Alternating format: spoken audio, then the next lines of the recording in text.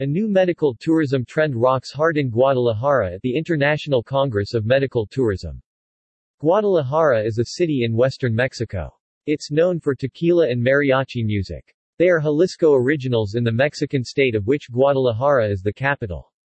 Guadalajara's historic center is dotted with colonial plazas and landmarks such as the neoclassical Teatro Degollado and a cathedral with twin gold spires. The Palacio del Gobierno houses famous murals by painter José Clemente Orozco. The stage was set in Guadalajara for a destination hotel unlike any other. The water in Infinity Sky Pool is ready. Those attending the International Congress of Medical Tourism rock and roll at the city's Hard Rock Hotel. Congress participants agree, this is a place to really live it up. The 7,000 square meter convention space in this 5-star hotel is also the venue for the Medical Tourism Conference.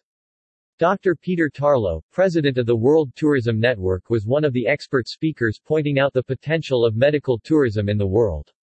There are 98 million Americans who are willing to visit you is not only big talk, but a true statement when it comes to the potential of medical tourism just for the United States market.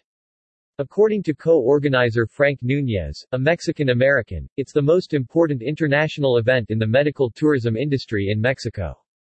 It is focused on developing and training clinics, offices, hospitals, and institutions specialized in medical assistance. In order to receive tourists seeking to combine a wonderful vacation with inexpensive, but high-quality medical care, this conference showcased the movers and shakers of this sector.